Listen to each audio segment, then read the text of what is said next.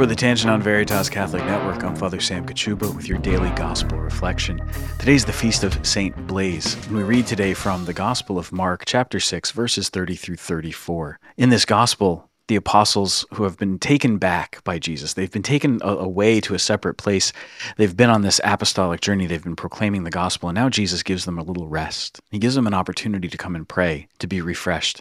But he sees the crowds, and he sees how they are like sheep without a shepherd.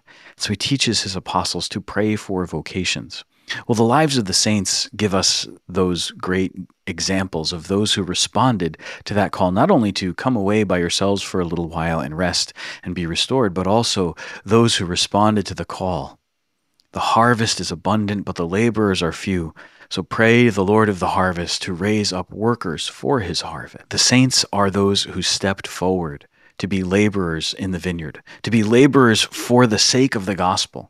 And we see this in every single saint, but as we celebrate the feast of Saint Blaise in a very particular way, we see a bishop who faithfully guided his flock. We see not only a bishop who faithfully guided his flock, we see a martyr who was ready to give his life in witness to Jesus Christ, his Lord. And so we're reminded not only of the great power of the gospel, not only the great example given to us by the saints, but also of that willingness, the depth of love that the saints possess to give their very lives for Christ.